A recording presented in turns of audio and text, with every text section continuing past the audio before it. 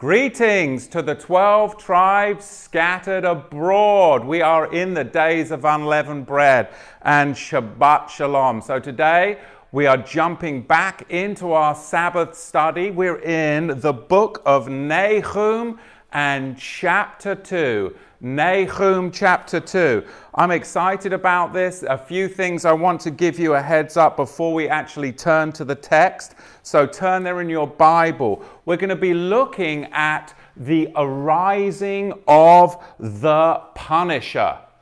The arise of the Punisher.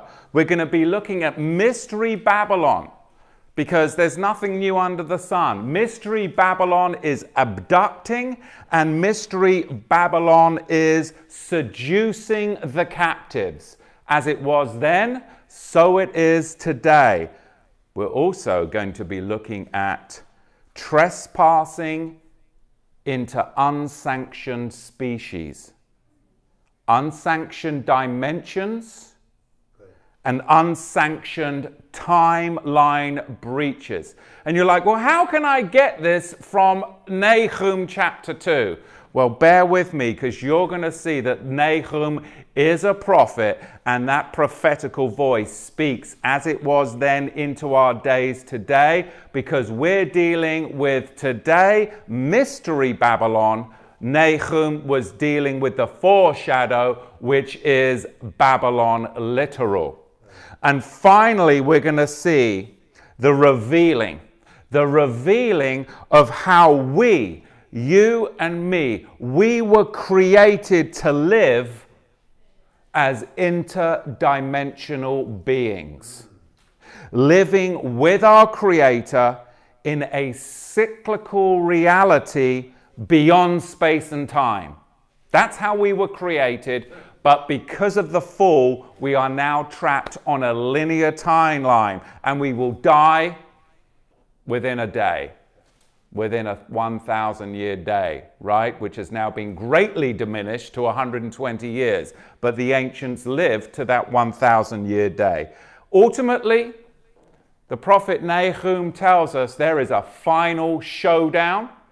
There's a final showdown coming, and those in rebellion against the Creator Yahweh, there's nothing that they can do. It is set, it is ordained, and Babylon then, as Mystery Babylon today, there is a final showdown coming. Nahum chapter 2, it is written, "He that dashes in pieces rises up before the face.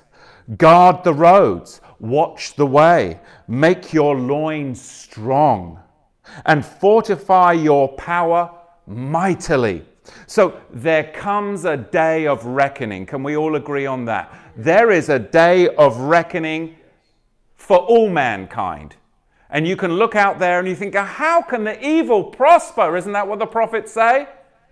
But there is a day of reckoning for all mankind, rises up before the face like a shadowy punisher from the midst of the earth, or a tornado that suddenly appears upon the horizon.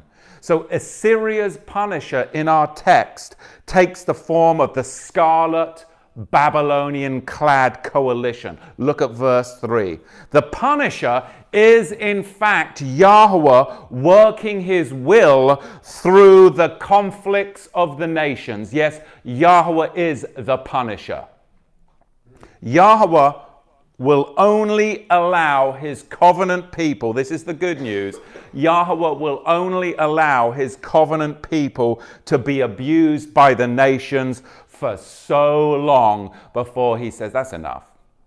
Before he intercedes on their behalf. I suggest to you that we are at that threshold. We are at that threshold. We are at such a time now as the nations are trembling and instability. You don't realize how much instability. Look at the UK and Brexit. Look at Europe. Look what's going on here in America. The nations are trembling at such an instability threshold that is rising and rising and rising. In the midst of these seas of change, there's a remnant flock. There's a remnant flock that are coming together at the feasts and festivals and Sabbaths of Yahweh. They are realizing his great name shall be broadcast to the nations. They have the blood-tipped ear and they are, yes, we are the remnant flock and we are being resurrected in the very midst of the turmoil of these nations. And we are a peculiar people. You're more peculiar than I am, but we are a peculiar people. And it's all going to happen before the coming judgment. Look at verse 2. For Yahweh, what will he do? He will restore the excellency of Jacob as the excellency of Israel. That is all 12 tribes and the stranger grafted in as one. He will restore the excellency of Israel, for the oppressors have trampled on them and destroyed their vine branches. The shield of his mighty men is made red. The valiant men are in scarlet. This is Babylon, the mystery scarlet whore. The Merkavert, the chariot shall be with flaming torches in the day of his preparation. And the horsemen, well, they shall be terribly shaken. The chariot shall rage in the streets. They shall rush one another in broad ways. They shall seem like flaming torches. They shall run like lightning. I mean, this is war poetry. The best war poetry that has ever been written. Look at verse 3 and look at verse 4. This is describing the onslaught of the Babylonians upon the suburbs of Nineveh, with the flaming polished shields sparkling in the daylight and the armor of the Babylonian war chariots that were thundering down. And you think that you're nervous when you see those trains with all of the UN and all of the military machinery that's being transported. Have you noticed it? Up and down the country? Because since the Iraq war, where do you think all of that military paraphernalia now belongs? To your local police department. There was a day when I first came to America in the early 90s where a policeman up there in Seattle Police Department, they had a nice crisp shirt on and pressed trousers with a crease down the middle. Oh, no more. They look like they're going to swing through your roof with their full tack gear on. You see, we are becoming militarized, no different as Mystery Babylon as Babylon was back then, with those war chariots flashing like flaming torches and lightning in the very, very sunlight of the day. Look at verse 5. He shall remember his nobles. They shall stumble in their walk. They shall hurry to the wall. And the defense, well, that shall be prepared. So as the commanders back in the day in the history of the text, as the commanders rushed to the wall, they were rushing to the wall to defend its breaches. But they would stumble in their haste, and then they would find that they were unable to defend it. The wall is breached at this point in the text, but now the invading hordes wouldn't just enter through the breaching in the wall. The very thing that had protected Nineveh, that Nineveh was so proud about, was her canals and her waterways. But that became her very undoing, because now the hordes were using the canals and the waterways to come in and breach the city, because they flowed right into the very cities, leading the invaders downstream into the palace itself. Checkmate. Checkmate. And there we have the fall of mighty Nineveh. Look at verse 6, describing this. The gates of the rivers shall be opened, and the place shall be dissolved. And Huzaz, the Malka, the queen, shall be led away captive. Northward she shall be brought up, and her female servants beating on their breasts, mourning in their hearts like doves. So the city here is personified as a woman. A woman who's what? Taken captive. A woman with her ladies in waiting, mourning at her roughshod treatment because she's being abused. And this is a terrible abduction. And here's the reality that finally impacts us today. As it was then, so it shall be again. Nineveh was wicked with kidnapping. Kidnapping was prevalent in Nineveh. And there was occult slavery. It was the run-of-the-mill daily occurrence.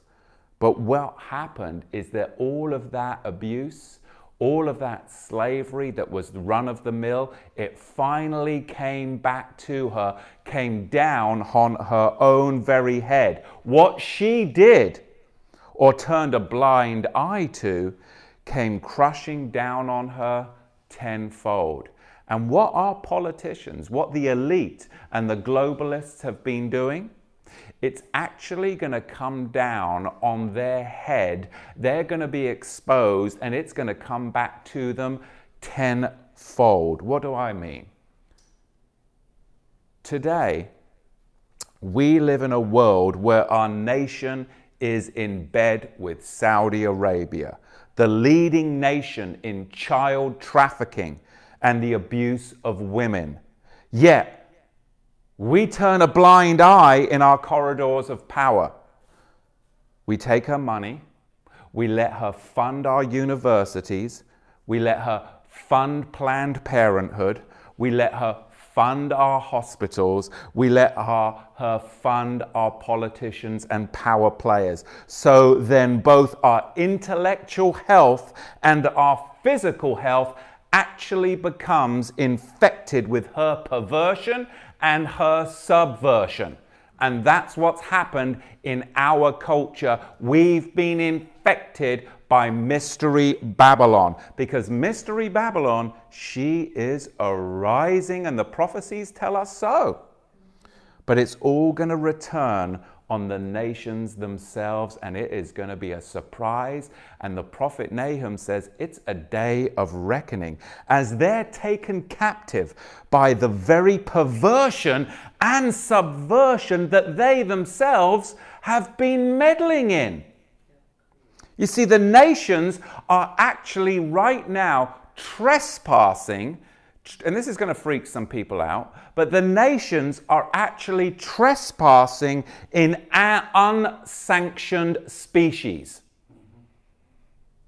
They are trespassing in unsanctioned species, unsanctioned dimensions, and unsanctioned timeline breaches. And it's all going to return on the nation's heads, them very selves, unsuspecting. It's going to blow up in their face. See, out of the hollow earth, the bottomless pit. Did I say piss? I think I did. Out of the bottomless piss. Well, that's what they should be doing, right? Sewage, it's garbage. Let's try that again. Out of the hollow earth, out of the bottomless pit, the most angelically beautiful women with gorgeous flowing hair, the book of Revelation tells us, perfect specimens of mankind, breasts and wings like fairies, except they're going to swarm. They're going to become so numerous. The book of Revelation tells us that they're going to be as numerous as locusts with a sting that follows them. A sting, though, that won't bring death even if you cry out for it. Even though mankind would desire it, death will not show itself to them. These are demonic hybrids that mankind has been seeking power, seeking knowledge, and seeking favors from. And in turn, now they've partaken of the poison and made the trade. There is no return. There is no return. Only those who have the seal of Yahweh on their forehead, the mind of Messiah, are going to be able to navigate the perilous days ahead. I mean, let me explain. We've talked about this before, but let me explain the Genesis 3 and Genesis 6 breaches. Okay? Because this is very important. Some of you know what I'm talking about. We've studied it before when we've done the Torah portion, Noah. But some that are new in the audience most probably are like, oh my goodness, this is way too much. But bear with me. We were created as interdimensional beings who lived beyond a linear timeline. We were created to commune with Yahweh in His dimension, and yes, to live forever. That was how we were created. We were not dimensionally restricted. Now listen, we were not dimensionally restricted, and we were not created to live on a linear timeline. We simply weren't. We were created as interdimensional beings living with our Creator in a cyclical reality beyond space and time. And that is our desire. And the Ruach in us testifies to that truth. But at the fall, two things happened. Number one, we were confined to a dreadful thing called a linear timeline reality where death would come within a day. And number two, we were banished from the presence of Yahweh and exiled to a three-dimensional reality. Two things happened. Now that's bad enough, but it got worse. Well, it got way worse. Because there'd already been a rebellion in heaven. Ezekiel 28 and Revelation 12:4, where 1/3 of the heavenly angels fell. They became known as the Watchers, and they spawned the Nephilim. The Watchers spawned the Nephilim, the offspring of an interbreeding program that took place between celestial beings, angels, or malachim in the Hebrew, and the daughters of Adam, man. And the offspring, the spawn of the Watchers, were called the Nephilim, and it comes from the Hebrew word nafal. It means to fall, to fall. So the Nephilim, backing up here to the text of Genesis 3 and 6, the breaches here, the Nephilim are the hybrid children of the Watchers or the fallen angels.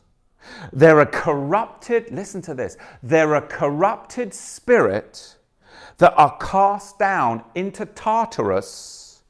And when the Nephilim were slaughtered, which they were, in times past, I pose you this question. Where did they go? They couldn't go anywhere. They were disembodied spirits, and they didn't have anywhere to go because they were not created by Yahweh. They were a hybrid. Right. They have no bodies to be housed in the resurrection.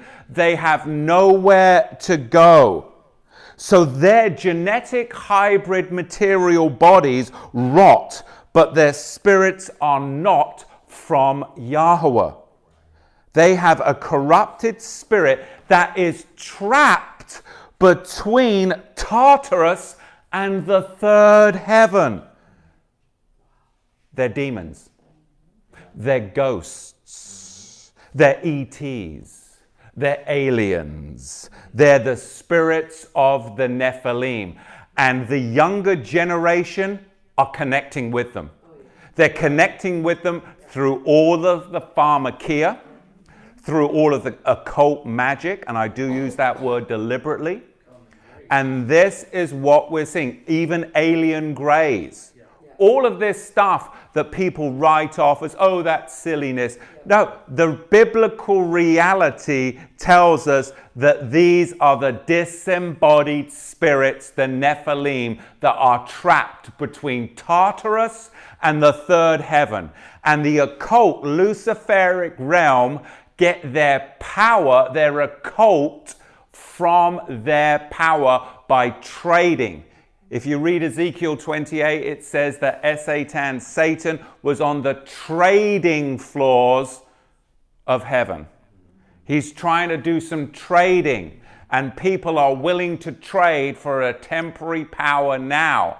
And this is where we're at in the reality of our linear timeline, is the elite, the occult, are trying to design hybrid bodies through all of this transhumanism to house who? To house the Nephilim, hence the prophecies of Revelation that literally will come true. Literally will come true, because their genetic hybrid bodies rot, but their spirits are not from Yahweh. They are a corrupted spirit that is trapped,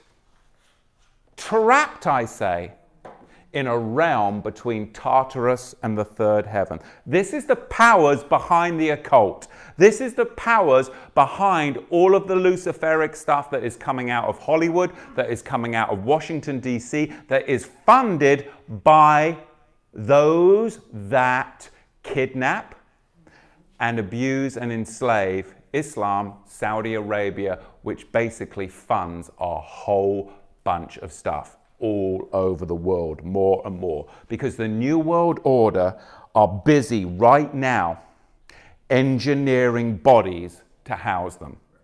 And some of you are like, this is too much for me. Bear with me, please. This is why Yahusha went down to Tartarus to proclaim a seed line victory over these watchers. The children of the watchers, the demons without genetic material matches to inhabit, they know that their parents are cast into Tartarus until the allotted time. And Yahusha then says this in Matthew chapter 8, verse 29. The demons responded to Yahusha and they said this. They cried out saying, "What have we to do with you, Yahusha, son of Elohim? Are you come here to torment us before the allotted time?" They know they have an allotted time.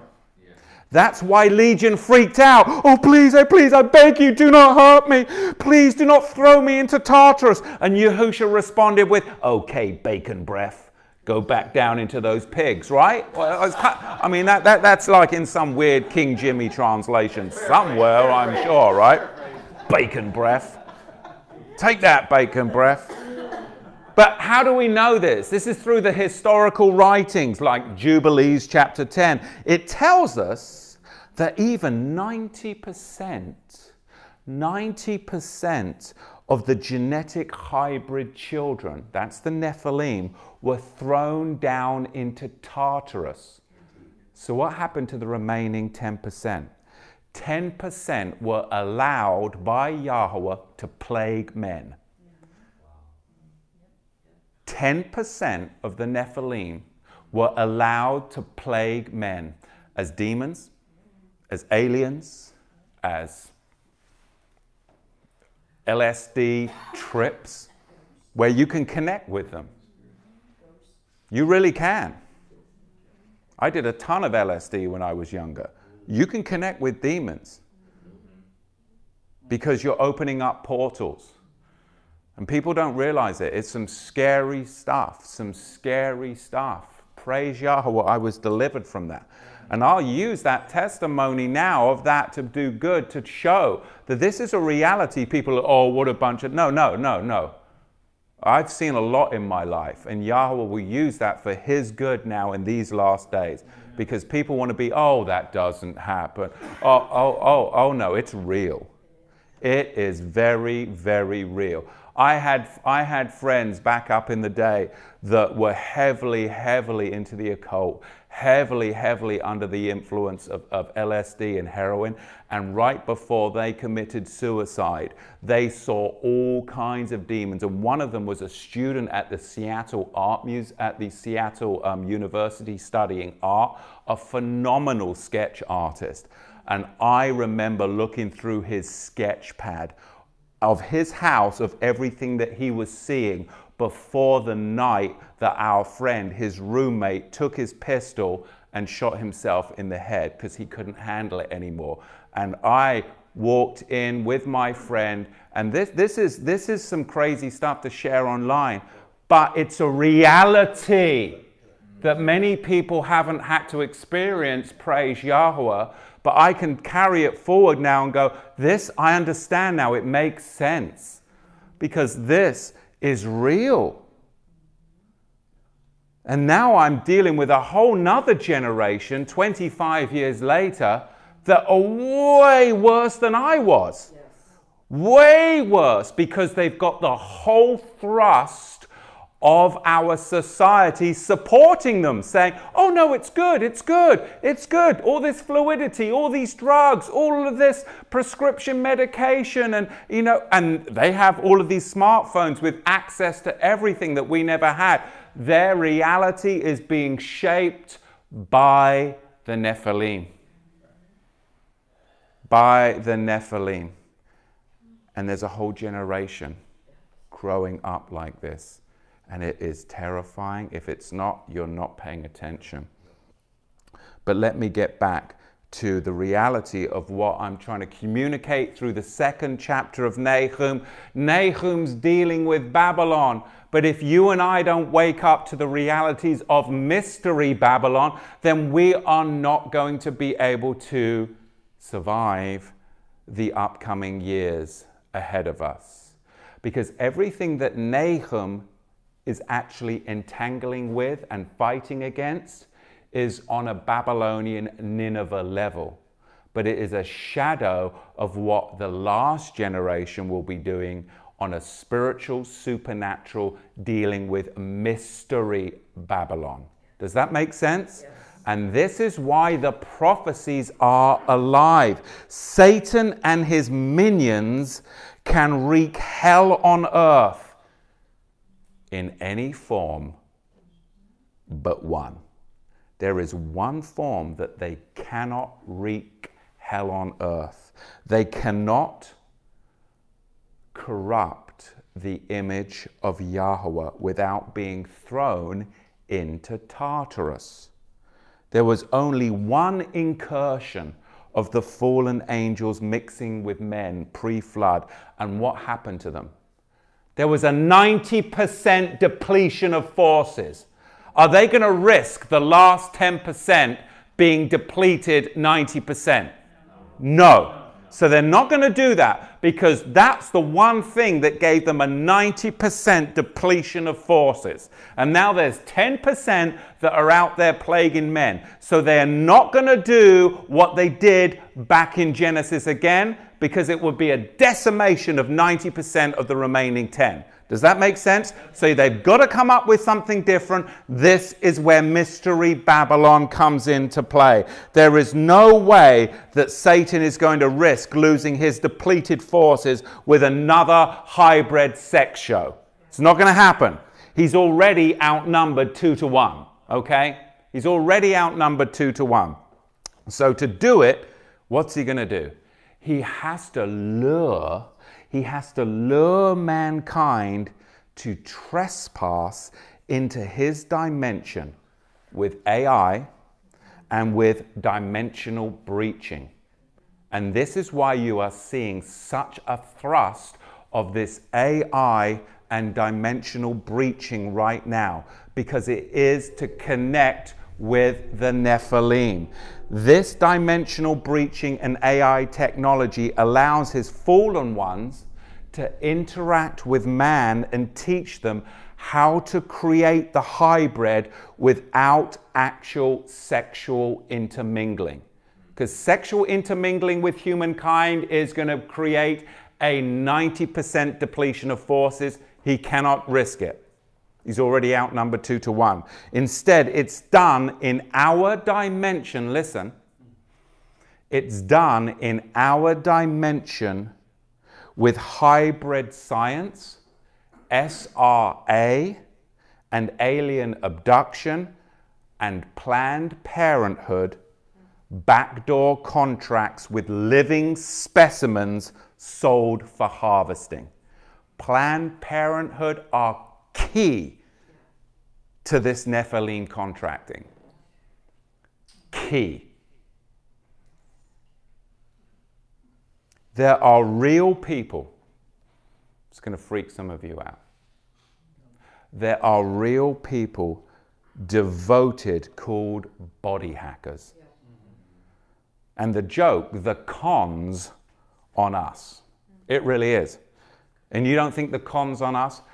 Their website is called bodyhackingcon.com because the con's on you because you don't believe it's true. It's called bodyhackingcon.com. There are neurohackers and there's also soul machines.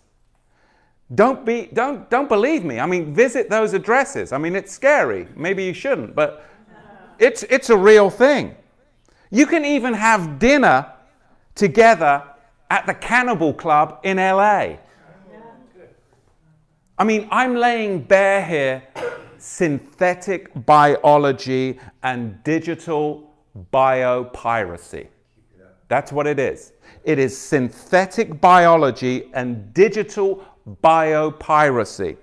And I don't want to overwhelm you. I really don't. But we're dealing in the text with Babylon. But we're dealing in our life with Mystery Babylon.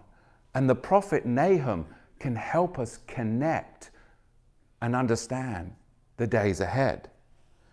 Because we really need to be that generation that keeps our boots near our bed when we go to sleep at night.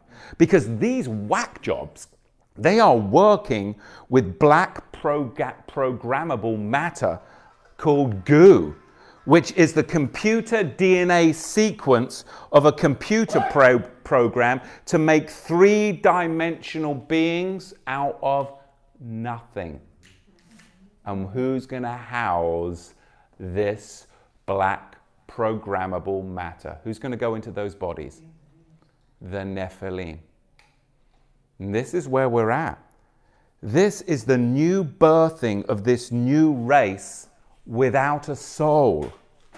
Why do you think I've been emphasizing so much in this ministry about being bishops of your own soul and being able to discern between your flesh, your soul, and the spirit?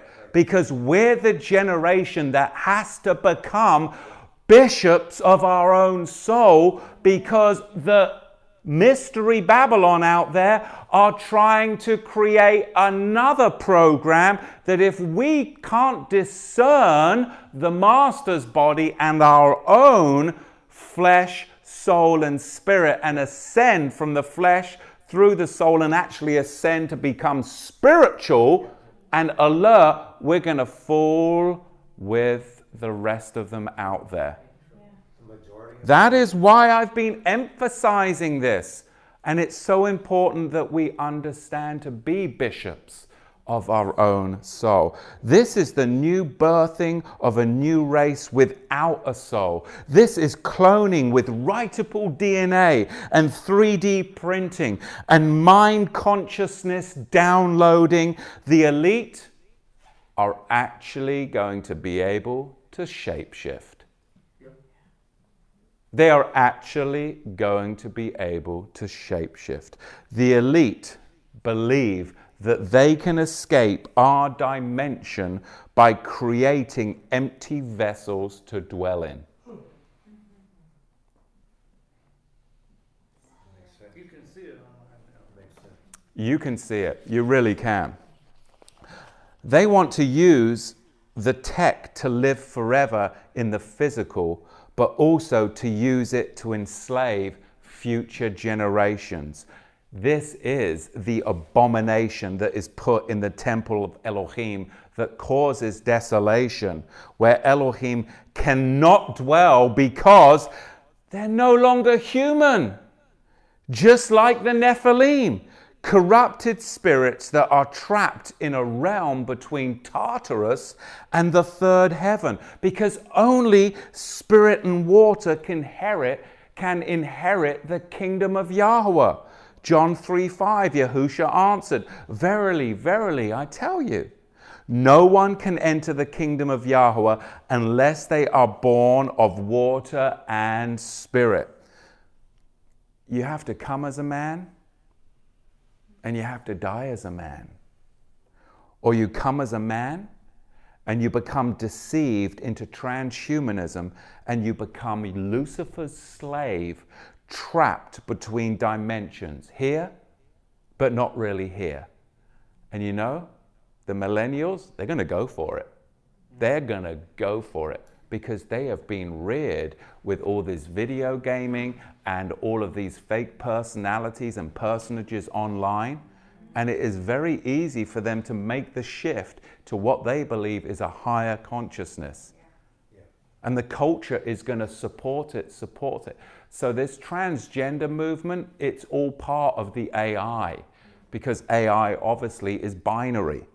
So that's why there's the big shift, because you've got to first deal with the natural before you can kick them into the full-fledged Nephilim deception of, hey, we'll take your consciousness and put it in another body and you will live forever. That's the big lie. Just as it was then, so it will be again in our days. But we need to come as a man and die as a man and be resurrected to glory. There are so many demonic spirits in people today. They mask themselves as angels of light and they promise enlightenment, a promise they have no power to fulfill. Look at verse 8 of our text. But Nineveh of old was like a pool of water, but now flee away. Stop, stop, shall they cry, but none shall look back. Because once you cross that threshold, there is no looking back. As it is with us. Once you put your hand to the plow, you had better not look back, otherwise you are not fit for the kingdom. So it works both ways. Plunder the spoil of silver, take the spoil of gold, for there is no limit to the treasure, the wealth of all the precious objects. You see, the lion itself in our text becomes the prey. Assyria was often symbolized in her sculptures as a bold lion, and now that bold lion is going to be humbled. Her statues and sculptures metaphorically toppled. Look at verse 8. But Nineveh of old was like a pool of water. So Assyria was guarded by a series of moats, canals, and rivers. But now her very means of protection have become her source of destruction. Assyria, the lion, she filled its treasury or den with all kinds of flesh, with all kinds of tribute captured from afar, dug into her den from siege and from varying hunts out into the landscape. But now her den has been breached in the text. Her booty and tribute stripped away like flesh from the bone in the mouth of one of her baby cubs. Verse 10, she is empty and void and wasted, and her heart, well, it does melt, and the knees shake together, and much pain is in all loins, and the faces of them all gather blackness in shame. Verse 11, where is the dwelling of the lions? And the feeding place of the young lions, where the lion, even the old lion, walked, and the young lion's cubs, but none made them afraid? The lion did tear in pieces enough for his cubs, and strangled for his lioness, and filled his holes with prey, and his dens with flesh. So this really should be a solemn wake-up call for the nations that believe that they can exist independently from Yahweh. But are they waking up? No, they're just going deeper, deeper, deeper down into the Nephilim zone. Even the strongest nations in history of mankind, once they pass the threshold of Isaiah, there's no turning back. Look what the prophet says, Isaiah 48 verse 9. For the sake of my name, I will delay my wrath.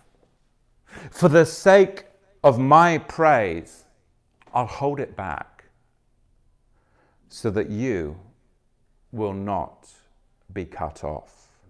You see, the kindness and long suffering of Yahweh, it has but one purpose. It has but one purpose, and one purpose the only. The purpose of pointing people to repentance.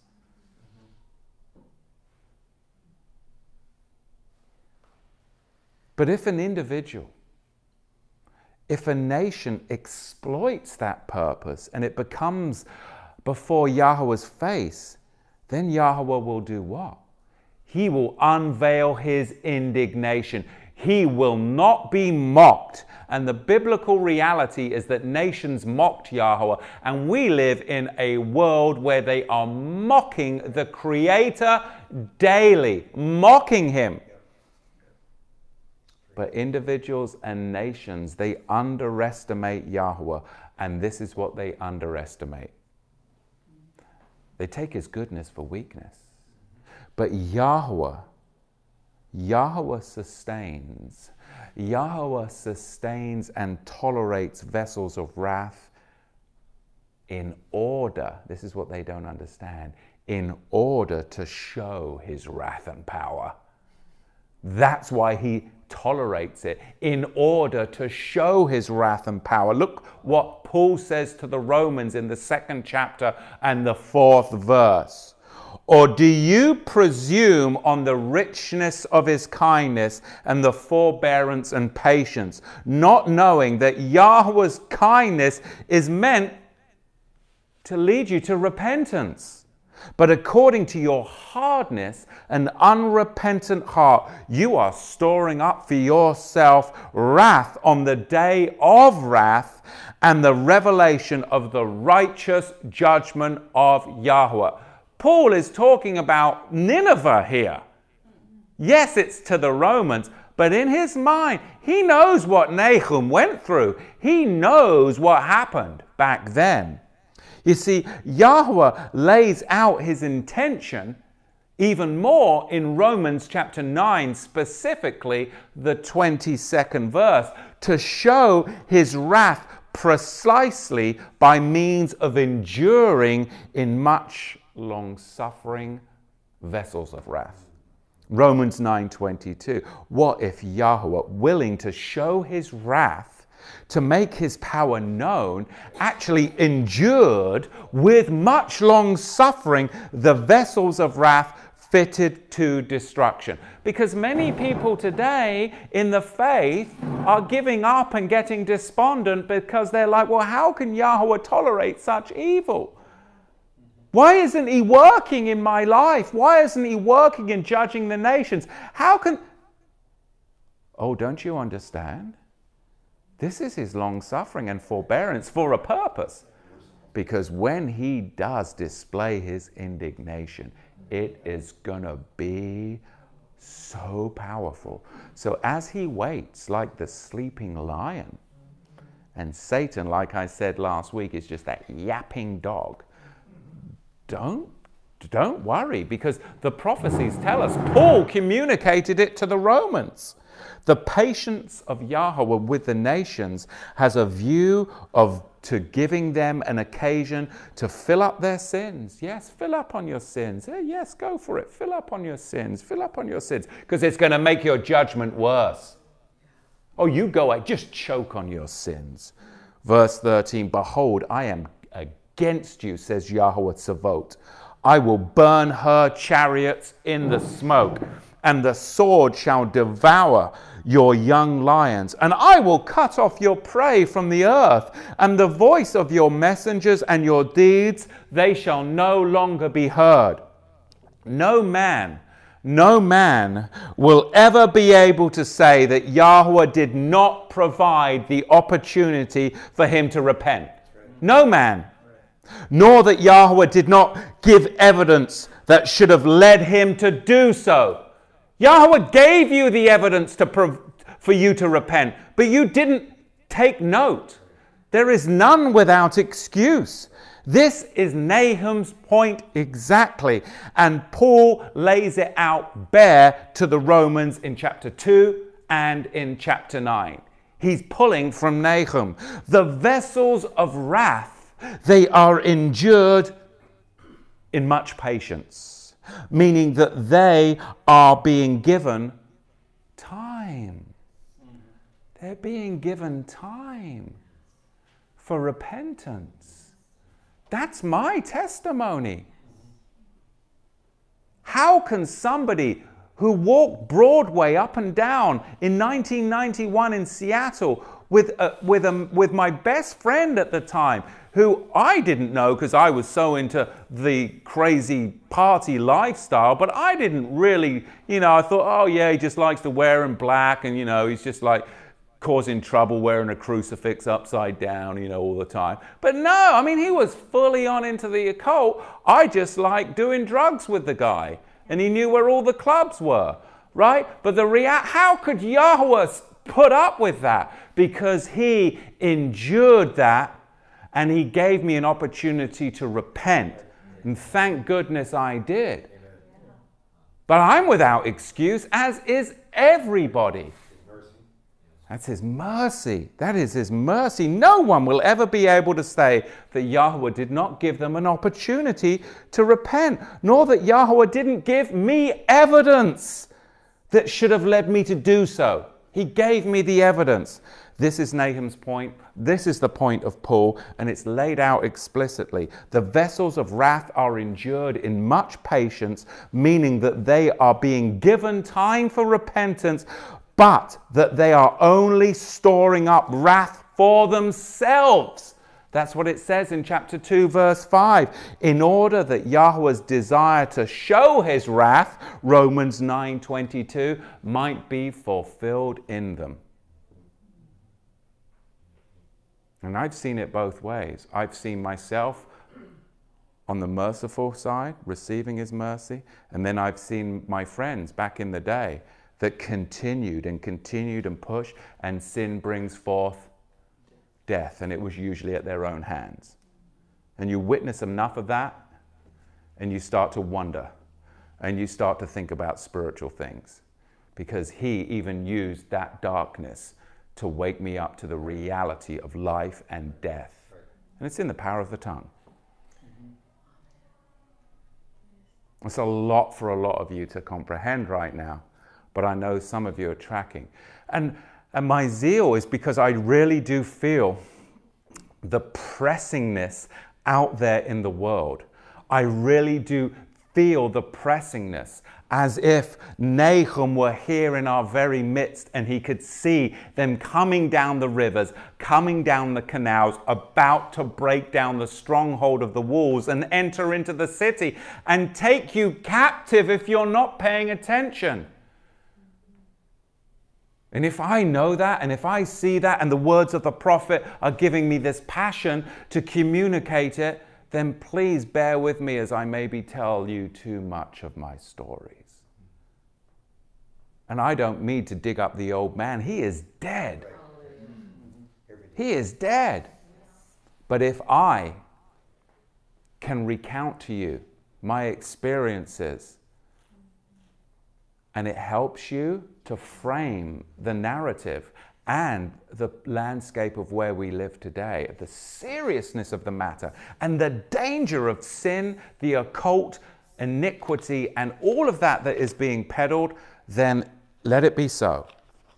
Because Yahweh hardens those that do not listen. Whatever is in you, whatever is in your heart, Yahweh will strengthen it. When Yahweh said that he hardened Pharaoh's heart, the reality of it, if you look at the word in the Hebrew, he strengthened Pharaoh's heart. Whatever was in Pharaoh's heart was strengthened. It became stronger. It became more strong. It endured further. Yahweh strengthened Pharaoh's heart. Yahweh endured think about it. Yahweh endured the repeated insults of Pharaoh's disobedience. Yet he turns every moment of patient restraint into an occasion to display his power. Yahweh maneuvers Israel. He maneuvers Israel into an impossible position. And then he furthermore incites Pharaoh to pursue them. This is maddening. And then Yahweh tells Moshe exactly why he does it. Exodus 14 verse 4. I will strengthen Pharaoh's heart, and he will pursue them, and I will get glory over Pharaoh and over all of his hosts. And the Egyptians, they shall know that I am Yahweh. So Moshe then says to fearful Israel, and they're afraid at this point in Exodus 14:4, Yahweh, he's going to fight for you. And you have only to be still. Be still and know that I am Yah. So by Yahweh's patient restraint, think about this, Selah, let this marinate. Because by Yahweh's patient restraint, the great warrior of Israel draws Pharaoh and his hosts into an awesome display of wrath and power, which had long been coming, had it not? Yahweh is patiently holding back judgment with a greater view so that he can have a greater display of wrath and power. That's why he's holding back his judgment in our day. But know this, Yahweh is actually right now drawing the elite and their hosts into a showdown, to an awesome display of wrath and power, which has long been coming. Wouldn't you say? Yes. And this is where we are. Just as Nahum, who was actually right there witnessing Babylon's demise. You do realize we are the generation that will witness mystery Babylon's demise. And as Yahweh is patient, and we do not see the judgment coming, it only means that the judgment is going to be more glorious. But there are those like me, like you, that he has pulled out and plucked out right from the furnace, and then will use for great glory. And oftentimes, those of us with the hardest backgrounds have the loudest voice to proclaim, to wake up more. And I praise Yahweh that he has withheld his judgment 25 years so that I could be a part of this great ingathering. How about you? And his long suffering, his forbearance, it isn't a sign of weakness, it's a sign of mercy. But as the time goes by, his wrath is going to be more majestic and a greater display, like the shining chariot wheels of those in Babylon, like the lightning that strikes. But the lion sleeps, but when he awakens, he will devour the prey. This is what Nahum is prophesying. Yes, I know he's dealing with Babylon and Nineveh, but you and I are contending with giants. Mystery Babylon. The Watchers. Offspring. The Nephilim. AI, and trying to house and find these bodies. And this is a generation that is truly on the threshing floor of Satan. Next week, we'll jump into Nahum chapter 3. Enjoy the Feast of Unleavened Bread. Watch out, leaven's everywhere. Baruch Hashem Yahweh. Amen. Amen. Hallelujah.